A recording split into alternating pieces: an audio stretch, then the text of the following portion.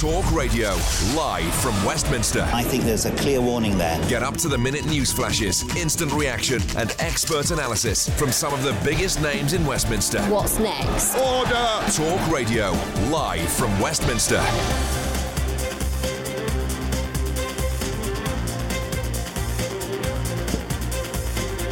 Good morning and welcome once more to the Independent Republic of Mike Graham, live on College Green, right here in Westminster. And it's the morning after the night before, when MPs sat long into the night debating who had the worst insults and who was the most offensive. Prime Minister Boris Johnson, who has previously been called a dictator, likened to Adolf Hitler and branded a liar, is now apparently accused of using inflammatory language by calling the Benn Act the Surrender, Humiliation and Capitulation Act. This morning, John Bercow has called the atmosphere in the chamber last night worse than any he has known in all of his years as Speaker, and he called the culture toxic. Well, let's face it, Mr. Bercow, you were actually in charge of the debate, and you alone should have stepped in and stopped the ludicrous language, the crazy accusations and the hysterical overreactions to everything that was said. In the Independent Republic of Mike Graham, we expect people to treat each other with respect. We expect our guests to disagree with each other, and sometimes with me, in a manner which does not involve demanding apologies and playing the victim. From this point on, our elected MPs need to get a grip, they need to stop being childish, they need to stop playing political games. Boris Johnson proved yesterday that you can retain your dignity while setting out your stall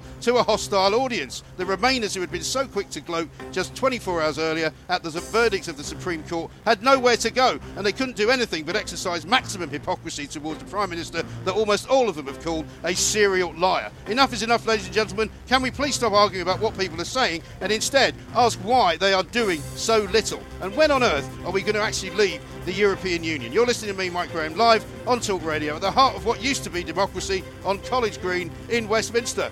Across the UK, online and on DAB. Talk Radio, live from Westminster. Well, according to the Times this morning, the Commons hits boiling point. It hit one of its lowest points, I think, throughout the course of yesterday, where they came back, especially from what was supposed to be some kind of unlawful prorogation, to talk about something that never happened. I'm delighted to say I'm joined this morning by Nigel Evans, Tory MP for Ribble Valley. Nigel, welcome back to the tent. I'm sorry the rain is beginning to fall. But what on earth did you make of it all yesterday? I suspect the nerves were a bit fraught because, like myself, it came as a bit of a shock, the declaration from the Supreme Court. Speaker, of course, had the flexibility to be able to ask Parliament to return within a decent time, instead of which he said 11:30 that morning. Yes, he was a bit hasty with that, wasn't he? Totally hasty, which meant that anybody with childcare planning, for instance, whether it's staff or whether it's MPs, all of a sudden, everything was thrown in the air. I was in Hong Kong in the back of a taxi at about 8 p.m. in the evening. I still had about another 4 days in Asia.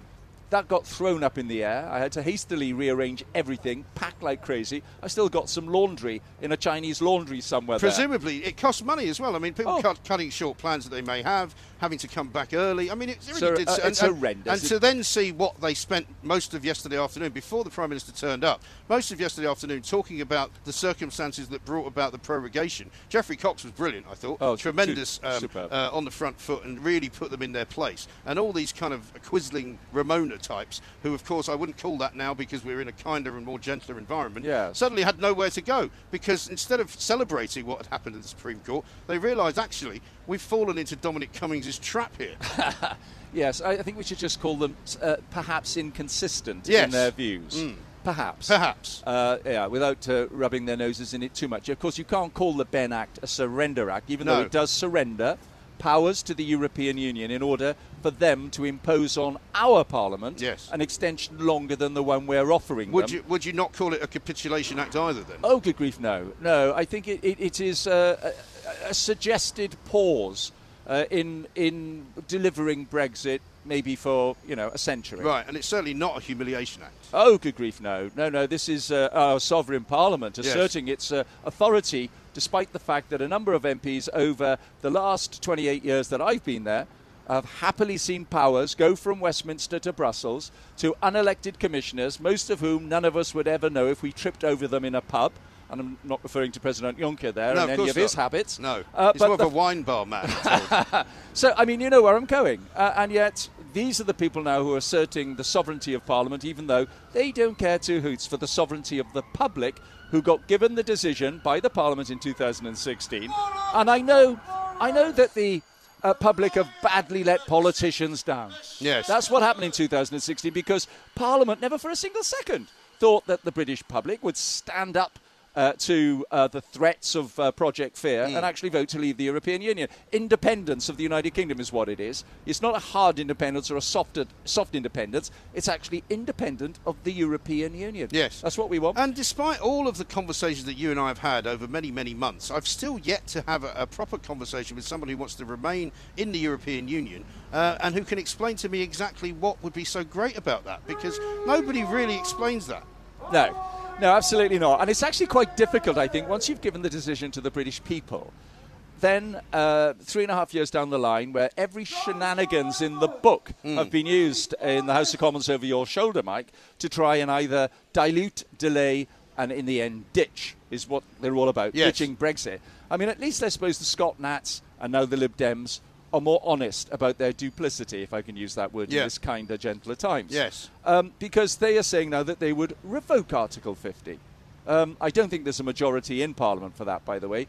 I thought, actually, that BBC Question Time on a Thursday night, instead of having any Tories on there, or indeed anybody else, they need to be far more diverse and just have 4 or 5 Labour front benchers sitting on the programme so they have a diversity of views on Brexit, a proper diversity of views. That would be good because, of course, having had 4 days of conference in Brighton, the Labour Party managed to come up with let's see how it goes as a policy.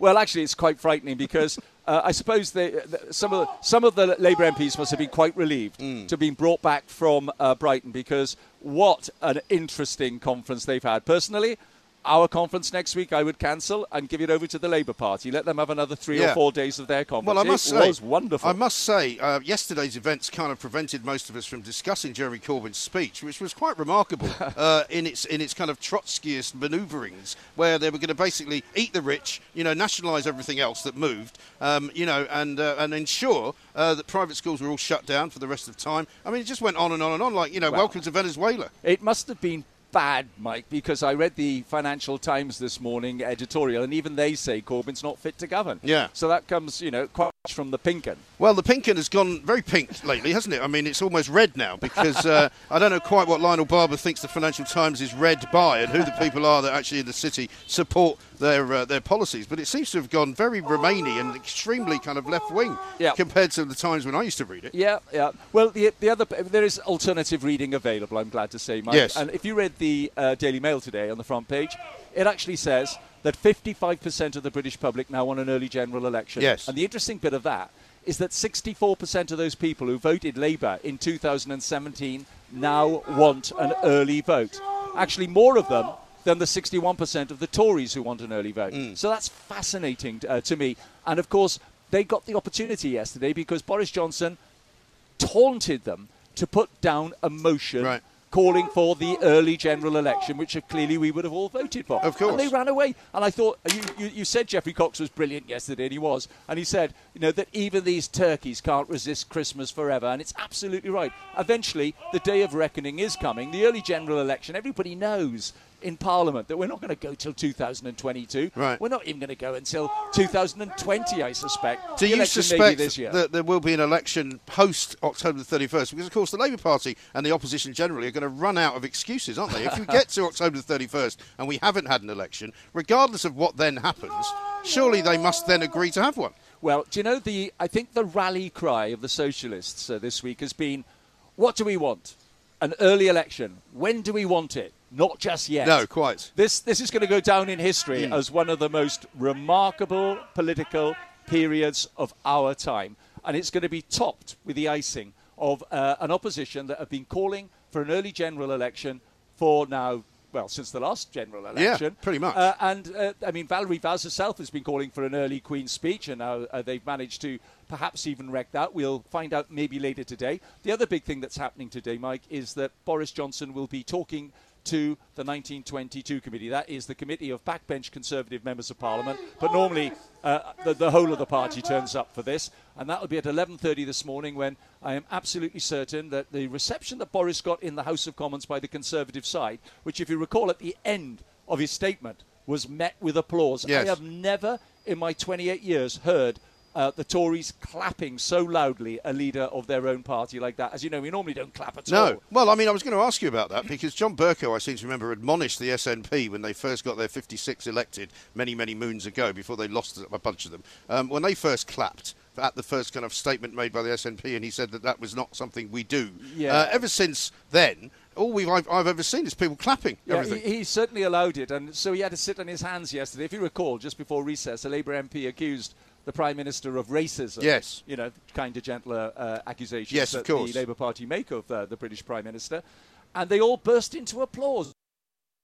Just looked on as if nothing bizarre had happened. And so yesterday, when the Conservative side applauded really loudly, but he could do. Yeah, well, let me tell you about the new Kindler Gentle Labour Party. Neil Coyle of this parish from Bermondsey, I believe, Labour Party MP, has sent this this morning to Piers Morgan. It's early doors, Piers, but I say this, hand on heart, go F yourself. You're a waste of space, air and skin. Trying to use Joe against us while encouraging the fascists is shocking even for you. You make me sick. I don't think you got the email. Right. Well, that one was missed on me. Yeah, no, absolutely. They clearly haven't read the lines to take. No. And Neil Coyle will not be alone in that. And quite frankly, yesterday the Prime Minister was accused of being a cheat. Yeah. And the Speaker allowed the leader of the Scot Nats to get away with that without even apologising. Yes. He didn't even apologise. He's been likened on social media, certainly by several MEPs and some MPs, I believe, of certainly being a dictator, of being a fascist, of being somebody who is akin to Adolf Hitler. It's quite extraordinary. Yeah, do you know, you can accuse the Prime Minister, Boris Johnson, of many things, but the one thing I will never blame him for is trying to deliver what he stood on the platform of, which was to deliver Brexit by October the 31st.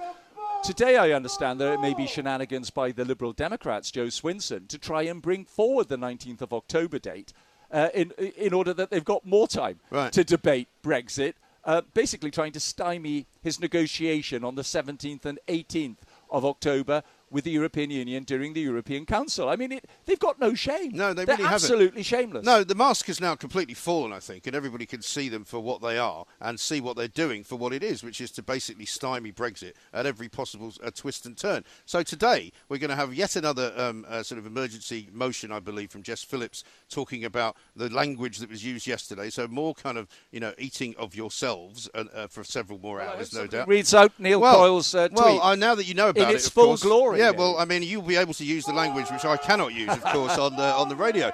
And I'm sure there'll be plenty of other examples of that. But what a waste of everybody's time. I mean, if this really is what they wanted to come back to Parliament to do, I'm very, very sorry, but it's not what they're supposed to be doing. Well, you've hit the nail on the head. And basically, this whole anger in Parliament that was demonstrated yesterday is nothing compared to the anger that you talk to the 17.4 million people, and indeed a huge number of Remainers who say, listen, we had the referendum, we lost, get on with it. Yes. And so they've got to take that on board. You've got to take on board that the fact is that they gave this promise to the British people that we would deliver on whatever you voted for. So thank you, David Cameron, for that at least. And the shouting you can hear in the background, they're from Remainers. Yeah. They've been from Remainers for over a year now, yes. standing whenever we try to have these democratic debates. Yes. After all, Mike, you have people who are on all sides of politics. We had Lord Heseltine here yesterday telling us that Europe was emerging and would be an even greater force for good in the future than it has been in the past. Yes, well, of course, I remember Michael Heseltine being part of the government that helped prorogue Parliament with Sir John Major for much longer than was the case. He also told me Boris. that the Parliament and Boris Johnson in particular had been very much harmed by the Supreme Court ruling because he was found to have done something unlawful. He then admitted that he'd also been found to have done something unlawful while he tried to stop money going to local authorities, and they took out a judicial review against him. And when I said, did that harm your reputation? He said no.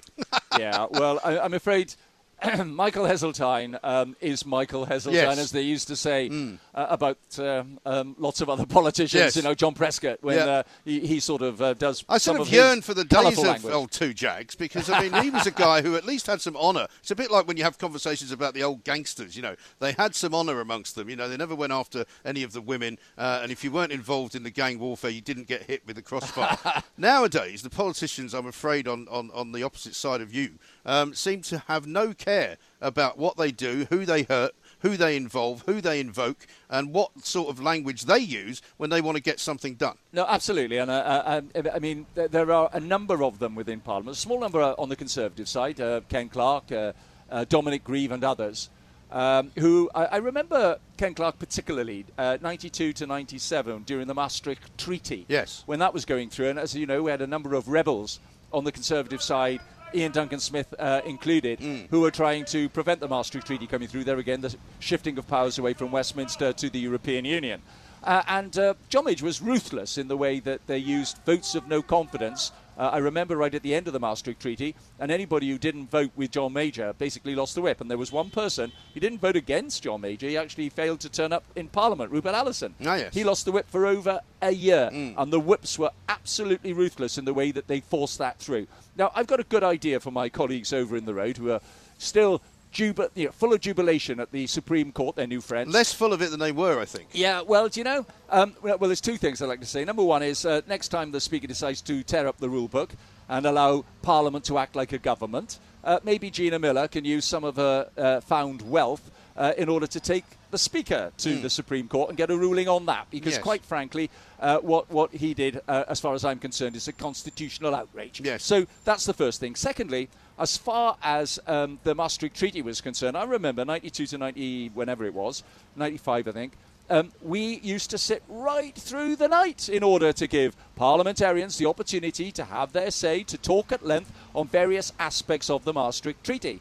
Now, of course, parliamentarians like to go home, as they will today, after we've been dragged back to Parliament. They'll want to go home at 5 p.m. tonight. Oh, nice. I've got no doubt about that. And they won't be here tomorrow, presumably, no matter whether the Parliament is prorogued again let's or put sit into Saturday. recess. Let's sit Sunday. Yeah. I mean, come on, let's sit every day until October the 31st, if that's what they want, and let's sit into the night and give them plenty of opportunity to, number one, explain to their constituents why it is that in 2017 they stood on a manifesto that said they'd deliver Brexit, and now they're trying not to. Yes. And then it gives Jeremy Corbyn lots of opportunities to tell the British public why he said we would control immigration, and now, thanks to the Labour Party conference yesterday, we're not going to do that. No.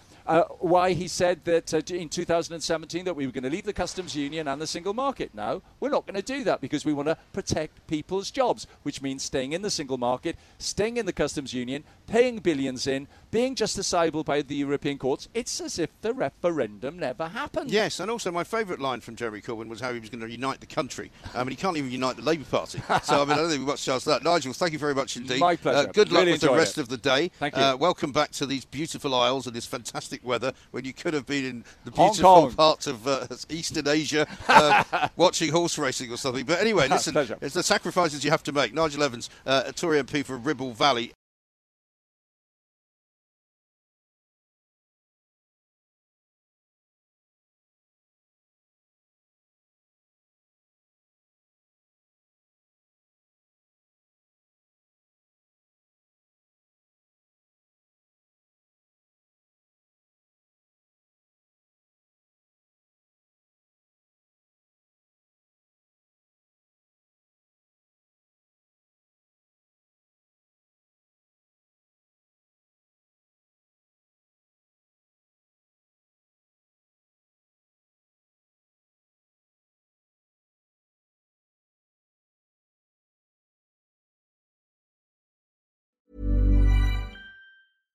How would you like to look 5 years younger? In a clinical study, people that had volume added with Juvederm Voluma XC in the cheeks perceived themselves as looking 5 years younger at 6 months after treatment. Look younger, feel like you. Add volume for lift and contour in the cheeks with Juvederm Voluma XC. Reverse signs of aging by adding volume to smooth laugh lines with Juvederm Volure XC. For important safety information and to find a licensed specialist, visit Juvederm.com. That's JUVEDERM.com. Not for people with severe allergic reactions, allergies to lidocaine, or the proteins used in Juvederm. Common side effects include injection site redness, swelling, pain, tenderness, firmness, lumps, bumps, bruising, discoloration, or itching. There's a risk of unintentional injection into a blood vessel, which can cause vision abnormalities, blindness, stroke, temporary scabs, or scarring. Talk to a licensed specialist to find out if it's right for you.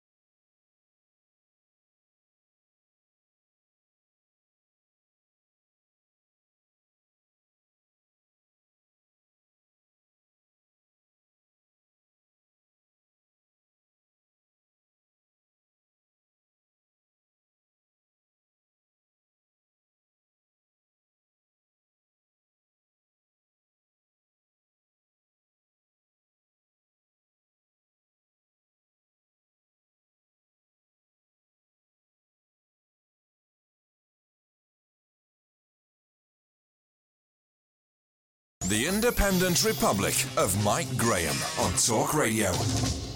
Let's talk now to Angus McNeil, SNP MP for Nahilliganure, I'm going to say. Very good, Mike. I'll take marks out of 10 for that. Thank you very much. 10, blimey, excellent.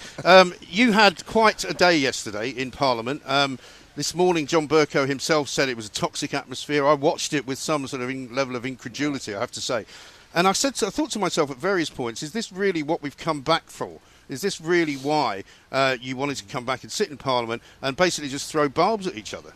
Yeah, I mean, I think you're making a fair point, and I think when the Prime Minister last night, I mean, since I've come here in 2005, it was always a habit of ministers of the Crown to refer to bills that Her Majesty the Queen had signed by the bill's name.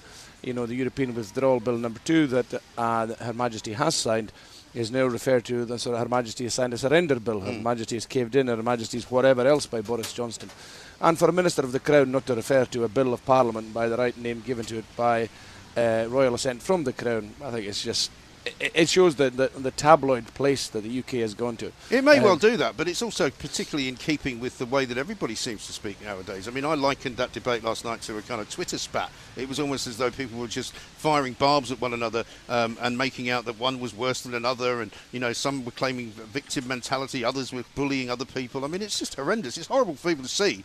As a crowd of Democrats. I mean, I think you've got to be kinder to Twitter spats in the first place, but I think the point here was... Well, they're not the kind I have. It was a statement by the Prime Minister, so the Prime Minister is actually the guy who controls the tone of that debate. Now, he could have chosen to moderate his language. Yeah, but I'm not talking about the tone of that particular debate. I'm talking about the tone generally, and the way that he has responded to being called, you know, a racist, a dictator, likened to a Nazi. I mean, you know, these things have been being said. He's been called a serial liar. Well, I mean, I think the thing is he's got the opportunity to prove all that wrong and behave like a statesman. He is the Prime Minister. No, if you're saying that he can't speak in a particular way, you surely can't speak in a particular way either. You can't go, it's up to him to prove he's not a liar. He's Prime Minister, and he set the tone for that statement last night. From 6:30 to 9:30, despite many Labour MPs doing their best to bring him back, the Speaker trying to bring him back, even some on his own side trying to bring him back to be more Minister of the Crown, more Prime Ministerial. Boris Johnson did not rise to that occasion. He got down in the gutter, basically. And you know, we've got to face that fact. Well, I watched it, and I would say to you that to describe him as being down in the gutter is incorrect, because I saw a Prime Minister who was under attack. I saw a Prime Minister who was being ganged up on by members of the opposition. I saw a Prime Minister who at all times retained a sense of dignity and retained a sense of something other than the crazy emotion that seemed to be coming from some other members of Parliament. Then you were watching something very different to what I was in, because of the way the Prime Minister behaved last night was like nothing I'd ever seen before. And, you know, we might have difference of opinion on that, but as a Prime Minister, to refer to a bill that Her Majesty signed as a surrender act or whatever else, that's the beginning of a lot of problems. And Boris Johnson knows that. Well, John Bercow, the Speaker of the House, who's not known for his impartiality, said that the atmosphere was toxic. So you'd have to go along with that, and you'd have to accept your part in that, surely. That's what I'm saying. I'm saying the atmosphere is toxic. But you're saying he started it. The guy in the tuning fork, the guy who's up, every second person who speaks is the Prime Minister. So if the Prime Minister carries on in that vein, but the Prime Minister is getting told by neighbours of Joe Cox's, the successors of Joe Cox's, that this is not the thing to do or to say, and he persists in saying that. When he gets an impassioned plea, as he did from Paula Sheriff, and he just stands up and calls it humbug, there were gasps in the chamber. Well, because to accuse Boris Johnson of having invented the word surrender and having invented the word traitor is nonsense, isn't it? Well, that was the inference. The inference was, and it was said that his words are being written down and sent to MPs as death threats. Now, that, I think, is a bit over the top. Well, what you've just said is patently provable, because you can find a dictionary that was printed before Boris Johnson was born. It's got those words in it. The problem is Boris Johnson is taking those words and applying them to bills Her Majesty the Queen has signed. I mean, he's already disrespected the Queen by misleading her on prorogation. He's now disrespecting the Queen. Well, we don't know that, actually, because the Supreme Court... No, it didn't. The Supreme Court said... is not leaving him in a good place at all. Well, you don't know that, because nobody knows what Supreme Court law is. The Supreme Court has actually said that Boris Johnson apparently prorogued Parliament unlawfully. But they can't really explain why it's unlawful, because there was no law that was broken, and there was no penalty for breaking that law, and there was no inference as to what his motive actually was. They just think it might not have been what he said it was. Maybe. Well, I think That's basically it. It's probably very likely. He wouldn't give an affidavit as to why. He's the only guy who wouldn't give evidence on the thing. So, well, he said yesterday he provided all the evidence that he was asked to provide. Well, he was asked for a signed affidavit by the He Scottish was asked Court of Session. He was asked for a signed affidavit by the lawyers for the people bringing the case. Hold on. That's not quite the same. You're using an argument here that Boris Johnson has said something. This is part of a problem. When Boris Johnson said something, Lord Carloway at the Scottish Court of Session said there was no signed affidavit from the Prime Minister. Yes. But he didn't ask him for one, because if he had... Well, no, if he had been ordered to provide one, he was asked by the lawyers for the people bringing the case. That's not the same as being asked by the court. And you know that. You see, this is why words are important. This is why we are where we are. No, this is why words are important. Words are very important. There are too many lawyers involved, in my view. Did Boris Johnson provide a signed affidavit? You're not a lawyer, I wish I was. No, I'm not. No, thank God for that.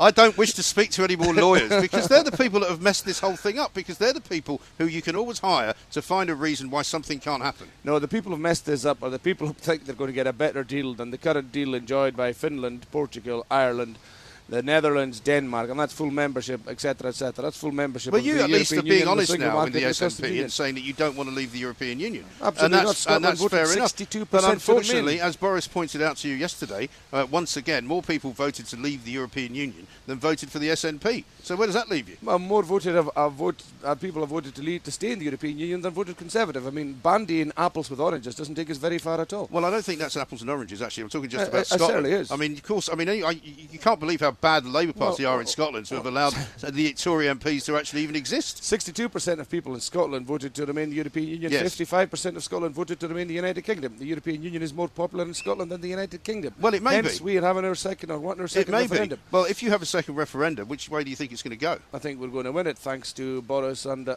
blowhards. And what happens to the backstop in Scotland? And what happens to the border at Hadrian's Wall? What are you going to do? Well, a border, the Irish border into context. The Irish border's big problem isn't so much the fact of the border, which is annoying.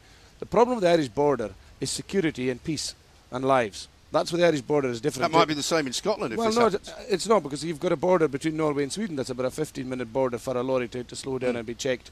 So lorries that are getting checked the other side, it's a 15-minute border. That's what happens when you get at the customs union single market. That's it. But the problem in Ireland is different to the problem between Norway and Sweden. The problem in Ireland is guns. Do you think it's insurmountable? The Irish border problem. Well, the European Union are not going to give Boris Johnson any deal whatsoever that involves the border on the island of Ireland. So the UK is not going to be crashing out with no deal. Yeah, but we could have no border and have the border operate as it has in many other places. Colonel Bob Stewart, who's actually marked and watched and worked on that border when he was with the Defence Forces of the United Kingdom, says it's perfectly possible and perfectly workable and would not in any way endanger anybody's life. Well, there's always a Conservative MP somewhere who well, he's not just a Conservative MP. Come on, he's an experienced major in the army. He might have been an army major. So he knows nothing then? You don't like listening to experts? He's not an expert in borders. He's an expert on the Irish border. Yes, he is. He's not an expert in the Irish border. He's patrolled it. He's not in a different circumstance. He's not patrolled that border. He patrolled it when people were killing each other. Hang on, you're confusing apples and oranges again. You keep saying that. Yes. But you are, and this is maybe what keeps talk radio on the go. Is the apples and oranges, and maybe we'll throw in some bananas and pineapples as well. Okay. But this is a customs union single market border. This will become. This becomes the border that we have between Norway and Sweden at the moment. Yeah. Which is actually only a customs union border, and for that they have to stop for 15 minutes to check lorries. This happens. Now, if these wonderful technologies are there, and this stuff that the expert, as he put in, Bob Stewart, was saying, was in place. Do you think the Norwegians and the Swedes, who've got a higher GDP and more technologically advanced and further ahead than the UK, wouldn't be employing that sort of stuff? They're not further ahead than the UK. That's rubbish. Have Absolute you been there? Nonsense. Yes, I have been there. The UK is the fifth biggest economy in the world. China's bigger. What does that mean? Is China's a much bigger country. Well, exactly. That's to do with size of country. Now you're just talking about apples and oranges. Not to do with advancement. Now you're just talking about apples and oranges. You can't compare the two. But the Norwegians and the Swedes would have this technology if it existed. It doesn't exist. They don't need it. And speaking. You don't need it. Well, you just said they have a 15-minute hold exactly. up. That's all. No, but so what's wrong with that? That's the issue. There is no technology. Therefore, you have the 15-minute hold-ups. You don't mean that's what's going to happen on the Irish border if there's one there. Right, 15-minute hold-ups. 15-minute hold-ups. You're in the crosshairs of some idiot from South Armagh. That's your problem. Well, we could talk about this forever, but unfortunately, or perhaps luckily, it's a security we're out of border. time. We are out of time. Let's talk to Simon, who's in Oxfordshire. Hi, Simon.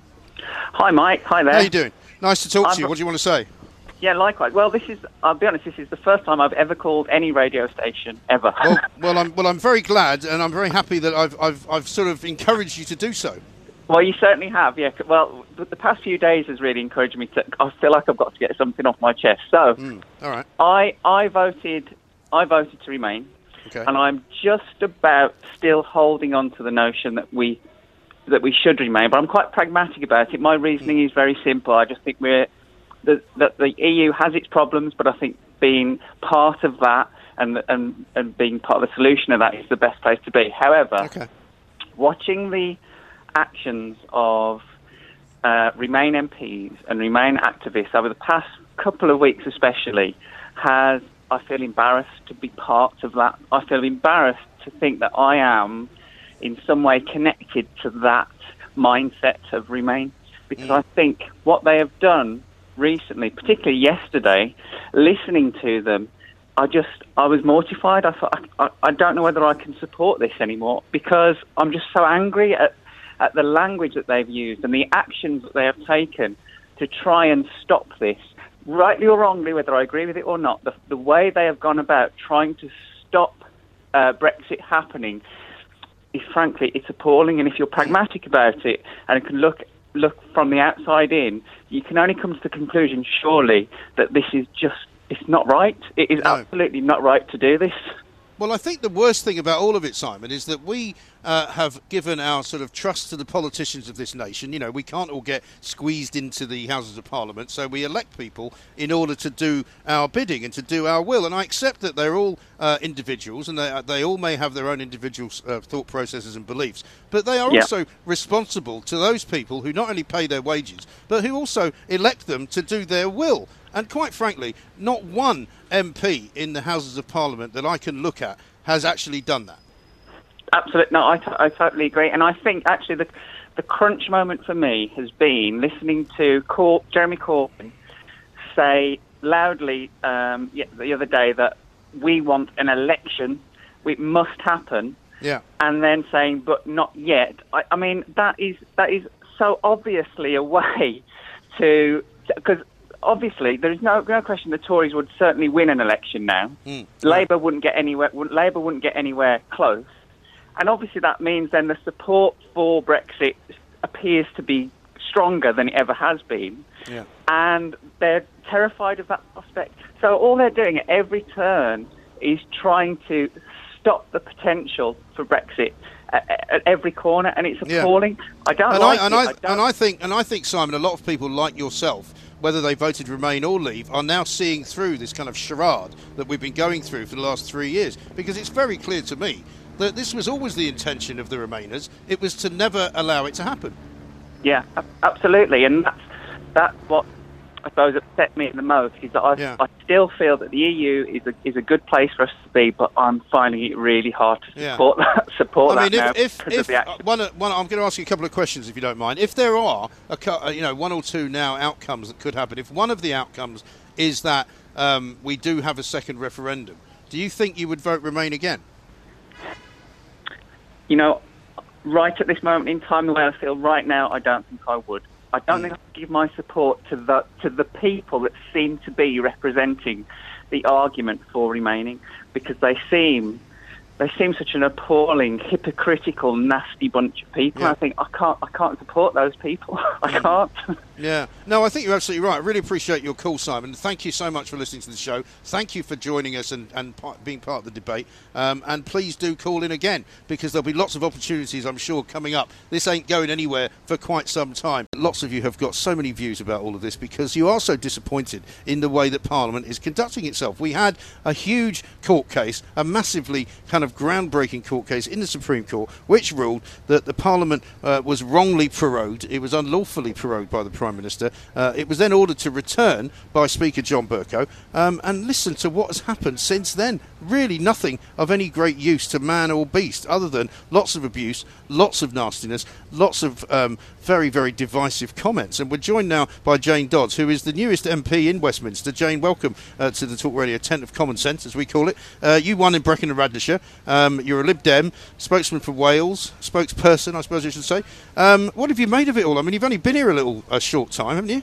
That's right. So I became an MP 7 weeks ago. This is my 5th day in Parliament, and yesterday was one of the most shameful days that I've ever experienced in my working life. So the House of Commons and the Chamber, for me, is where I go to work. And the sort of language and behaviour I saw, starting with the session with Geoffrey Cox, the Attorney General, and then going into the evening with Mr Johnson answering questions and making points, I felt very, very ashamed and depressed. And it was from all sides. Yeah. I'm not blaming anybody No, here. listen, I'm taking no sides here at all. I think everybody has been a bit of a hypocrite. Everybody has been a bit nasty. Everybody has been a bit ridiculous. And that's kind of where I am. Yeah, absolutely. And this morning I've been in the Chamber, and there has been a better atmosphere for sure. But we need to change, because really I guess I'm concerned that we are from the outside. And don't forget, 8 weeks ago I was one of those people on the outside looking in and thinking I can make a difference here, and I still think I can make a difference, because we have got to change the way that the House of Commons operates. We cannot continue with this shouting, clapping, waving pieces of paper around, standing up, sitting down. You know, it just is so 18th century. We need to move on, and we need to have a different atmosphere, which is about showing we can debate in a civil way, we can be respectful, we can listen to each other, and we can take on board our points, and we can reflect on thoughts and opinions that are put forward, and that's where I want to be. I was in Scotland when they launched the Scottish Parliament, and I did some work in Wales with the Welsh Assembly as well, and they tried very hard to design the actual arena, if you like, in a more circular fashion, so that it was less confrontational. There wasn't a big mace in between the two parties, one side and one or the other. But it didn't really guarantee that there wasn't anything bad said either, because only recently the new leader of the Tories in Scotland had a go at Nicola Sturgeon over the colour of her hair. And you kind of go, well, really? Is that the best you got? And absolutely, you're totally right. You know, the culture change for me has to be thinking, we are coming to a place of work. We are coming to a place of work that is watched by millions, not just in the UK, but across the world. So let's just take a step back and just let's think, how do we want to portray ourselves? And I think the way we want to portray ourselves is as a civilised, respectful House of Commons that listens, debates and respects each other. And that, for me, is the most important thing. It should also respect the electorate, of course, and there's a debate this afternoon, interestingly enough, and I'm wondering why it is that people in Parliament don't know the answer to what democracy is, but I wonder whether this is an exercise in education or just another kind of filibustering manoeuvre. But the people who voted to leave the European Union are feeling very, very dissatisfied with Parliament. They feel that Parliament is not doing its job. They feel that Parliament is deliberately stopping what they democratically voted for from happening, and that, rightly or wrongly, is the perception. Yeah, and I totally understand that. That was 3.5 years ago that we had that referendum. And, you know, there have been 3 votes, I think, and I've got a bit of a get-out-of-jail card here because I wasn't around. But look, where we're at is that we have got to move this debate on.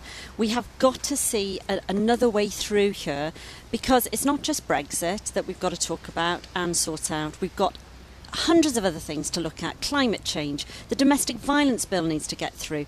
There are so many other things that Parliament should be looking at, and where we need to be is a way of stopping the discussion as the way it is, looking at the divisions in our society and just trying to work better together. But you will have an opportunity, I don't mean you just personally, but all of you this afternoon, you will have an opportunity to vote on whether or not to give the Tories effectively permission to go and have a conference, whereby you could then take the view that you could get the domestic violence bill discussed and passed next week. You could get some business done, but we're told by one of our guests just a few moments ago that the Lib Dems are planning to bring another Brexit bill into Parliament. I don't know whether you know anything about that, which would effectively stymie Tory party conference, because it would mean the Tories would have to be here. So let's just look back a bit here. So before Parliament was prorogued, and I hate that word. Let's say stopped. Because suspended? Even stopped. Let's just keep it plain. Before Parliament was stopped, my understanding, and bear in mind that I wasn't, I was just an MP then, was that there was going to be a motion to suspend all of the conferences so that we could get on with the business in hand, because the time towards the 31st of October was slipping. So my understanding was that there was a proposal for that to happen. Now, of course, that couldn't happen because we couldn't meet. And so it has just happened that the Liberal Democrat conference and the Labour conference are now finished, but we still need time. We still need to get back to work. And whether you take a position on whether it's the Conservative conference, I think if it had been the Liberal Democrat conference that could potentially have been stopped as well, we would be in a place where we would support that. We have to get on with the business at hand. Yeah, what I'm saying, though, is the cooperation is there if you want to take up the cudgel of cooperation. Equally, the situation where you don't cooperate with each other is also there, and it's your choice. Sure, and we are working, across the parties to look at how we move this on, and you'll know that there is cross-party working with the Labour, with SNP, with Plaid Cymru and with the Greens to look at how we can do this together. Don't forget, Mr Johnson and the Conservatives don't have a majority in Parliament at the moment, and that's a very strange place, I'm told, for this situation to be in. We need to just find a way of moving forward. If you have an election, then that could be solved. An election would waste yet more time and more money and would put the backs up of the public who want to see us getting on with things. They want an election, the public. That's what all the polls are saying this morning.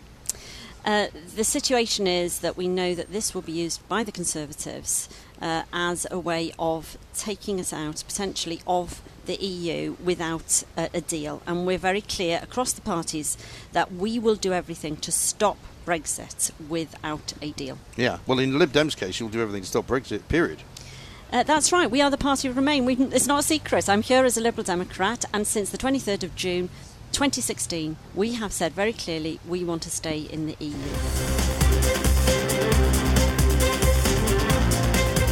Welcome back to the Independent Republic of Mike Graham. We are live on College Green in Westminster. The rain has stopped for a while. Bob Seeley has arrived, and he always brings fine weather with him whenever he does, because he's from the Isle of Wight. And I watched you last night in that ridiculous sort of farage of a debate, and I use that word advisedly, where people were just getting out of control, victim claiming that they were victims of these terrible pieces of language by the Prime Minister, trying to make out the Prime Minister was in some way goading them. I thought he handled it all pretty well. But it was quite an extraordinary state of affairs, wasn't it? Yeah, it was pathetic. I mean, I read some of the lefty press today, like The Guardian, and I think I live in a parallel universe. I thought, for a start, the problem with the Labour Party and the left in this country is that if you think you're morally virtuous to begin with, and everyone else is therefore morally less virtuous than yourself, I don't think it's a great beginning. No. And it just gets worse and worse from there. So this Prime Minister, I like Boris. He's been incredibly good and supportive to me as a new backbencher, and he's the first Prime Minister in history to offer the Isle of Wight a deal like the Scottish Islands has. And he mentioned it again last night. Didn't he? I like him, and I think a lot of my islanders like him. Yeah. And he's also not a hypocrite either. Well, I'm stunned by the amount of personal abuse aimed at him. Yeah. And we've got Jess Phillips has got some ridiculous urgent question talking about people using nasty language in politics, and we have a debate this afternoon on democracy. Yes. And you can guarantee what's going to happen is that left-wing Labour MP after left-wing Labour MP is going to stand up and claim victim status. This Prime Minister is daily abused as being a dictator who's organising a coup. He's been called a racist. His personal life has been attacked. He's been called corrupt. Every day there is just a hailstorm of personal abuse aimed at him. And actually, I think he's been pretty jolly and relaxed in Well, I thought he kept his composure well yesterday. There's a tweet just come out from Sebastian Payne from the FT saying Boris Johnson has told Tory MPs, there's a meeting, I believe, today of the 1922 committee. He says he does not want to impoverish debate and will keep using the term surrender bill. Good. Downing Street insiders also say they are not backing away from such language. Yeah, because it's a little bit of colour, but actually that is nothing compared to the abuse that the Labour Party is hitting out. And then they insult the memory of Jo Cox by using Jo Cox or by praying in her name to say that sort of how degraded and debased British politics is becoming. It is becoming debased. Yes. And I'm afraid to say the left in this country have a significant... we all have a responsibility, but they have a significant responsibility. So maybe they can lay off the personal attacks. Yeah. That hasn't happened because even just this morning, I mentioned this earlier to Nigel Evans, Neil Coyle, who's the Labour MP for Bermondsey, has sent the most foul-mouthed and ghastly tweet to Piers Morgan over what was said last night. So they haven't learned these people. No, I mean, this was sent up something like 8:30 this morning. No, and you look at the contorted anger on their faces, and it is, they cannot bear their moral superiority being being questioned. Yes. Look, I think at the basis of a lot of Labour Party problems at the moment is fear. They made a specific promise to get re-elected in their manifesto that they would respect the commitment to a referendum. Yeah. They'd respect the result, and that they would honour the manifesto. They'd honour the mandate of the 2016 referendum, and they patently are desperately doing everything in their power to avoid that. And I think that's causing real conflict in these people, and you see it in their anger and their frustration. They're taking it out on us, and they're taking it out on our good Prime Minister, but unfortunately a lot of this is their own desperate anger at the appalling dire straits that they are in. And I think this is probably the way things are going at the moment, and politics changes, but this is the second last election that the Labour Party will fight as a major opposition party. And the Labour Party has no future at the moment. Well, I was going to say, and they realise that. The opposition benches are also filled with rather strange bedfellows, because they all want something different in opposing the Tory party and in opposing Brexit in one way, shape or form. The SNP want to stay in the European Union in Scotland. The Lib Dems want to get out of Article 50 altogether. The Labour Party doesn't know what it wants to do. Can't even decide who wants to be in charge. That's the Lib Dems, the Liberal Democrats that are being neither particularly liberal nor particularly democratic. No, in fact, they may have to change their name. The Labour Party may split altogether. The Green Party may lose the only people they've got in Parliament. I mean, it's an extraordinary state of affairs. When can we get an election, please? And can I just say on that point, Mark, I mean, look, we're all in a bit of a bind.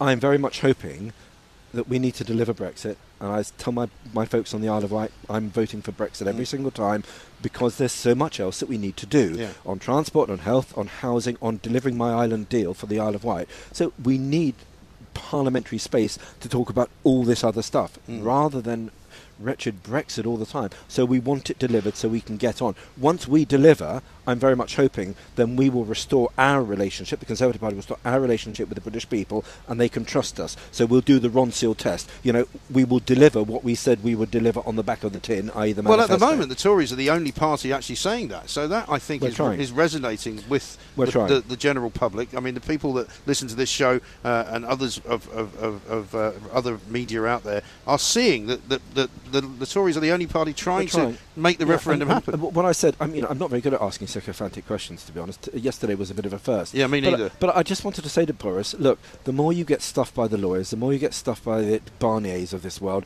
the more you get stuffed by the lefty commentators, the more you are doing the right thing, because the one thing they want is for you to delay Brexit. The one thing they want is for you to be as hated as everyone else. And as long as you stick to your goal of delivering Brexit, or doing what you are everything that you can, delivering Brexit by the 31st, I can go back to my voters on the Isle of Wight, and we can all go back to our voters saying we have done our best to keep our faith with you, the people. And the idea, we are doing that. The idea that the MPs wanted to come back from the so-called unlawful prorogation For what are we doing to talk about Brexit, and they're now going to have a conversation like some kind of sixth form, tea room about democracy and the meaning of the popular vote. What are we doing here? We're not actually doing anything useful at all. No. And this ridiculous judgment, as the Attorney General, and he was on cracking form yesterday. He was brilliant. Oh, loved it. Tremendous. Oh, loved it. The Attorney General rightly said they've made new law. Yeah. Well, I've been saying this. You know, I was You've one got of the few people. That is judicial activism. Yeah, it is. I was one of the few people on a Monday, Tuesday at 10 o'clock, before it happened, I said this is going to go against the government. You know why? Because the Supreme Court cannot exist unless it clips the wings of the government. Otherwise, what's the point of it? Yeah, I'm very much hoping that our manifesto, I sent 15 ideas through to the manifesto folks writing a manifesto. The one thing I haven't done is scrap the awful fixed-term parliament, because we can't go to the people. That's a massive problem, isn't it? Yeah. And secondly, we need an independent judiciary. There's not even a debate about that. Clearly, it's part of our British DNA to have independent judges who, frankly, throw problems to politicians sometimes, which we accept. However, there is an issue about to what extent the judges start getting involved in day-to-day politics, which arguably they've done now, because they've basically said that proroguing is not a parliamentary event anymore. It's something that happens to Parliament, so that's a reinterpretation. And then they said, well, look, if Boris tried to shut down Parliament for 6 months, okay, that's illegal. Yes. It's un-British, we would say. But But do you know what's going to happen, Bob? Gina Miller, please. Jolyon Maugham, the secret barrister, all of these kind of Clapham types who hang about in wine bars drinking, very expensive Chablis and talking about how awful it is that the plebs have voted to leave the European Union. Absolutely. And they're going to cost more money to run their houses in France and Spain and everywhere else. And they're not going to stop. Polish affairs will go up in they're not going to price stop, are they? Yeah. They're going to continue on. There'll be another lawsuit planted down. There'll be more obsessional behaviour from these people. I look on the bright side. I'm a glass half full person. And I'm afraid to say, I'm sure Gina Miller's a lovely human being, but the more the British people see rich folks like Gina Miller using their money to buy expensive lawyers to see if they can stuff the government, the more that folks in Newport, in my patch, in Freshwater, in Shanklin, in Sandown, in Middlesbrough, in Birmingham, in all over Britain, the more they will think the politician who's on our side is Boris, and I hope they're going to say that about me in the Isle of Wight as well. But the only party that's on our side is the Conservatives, and we're going to give them our support. We used to be Labour voters, but the next election we're going to give them our support because they are listening to us and they are doing what we want them to do. They are doing what they said they would do, and we're going to back them. Across the UK, online and on DAB, the Independent Republic of Mike Graham on Talk Radio. If you enjoyed that, be sure to catch the whole show 10 to 1 Monday to Friday on Talk Radio via DAB, online or via the Talk Radio app. If you have an opinion on the stories we cover, we'd love to hear from you. Call us 0344 499 1000 or tweet at Talk Radio during the show to have your say. The Independent Republic of Mike Graham on Talk Radio.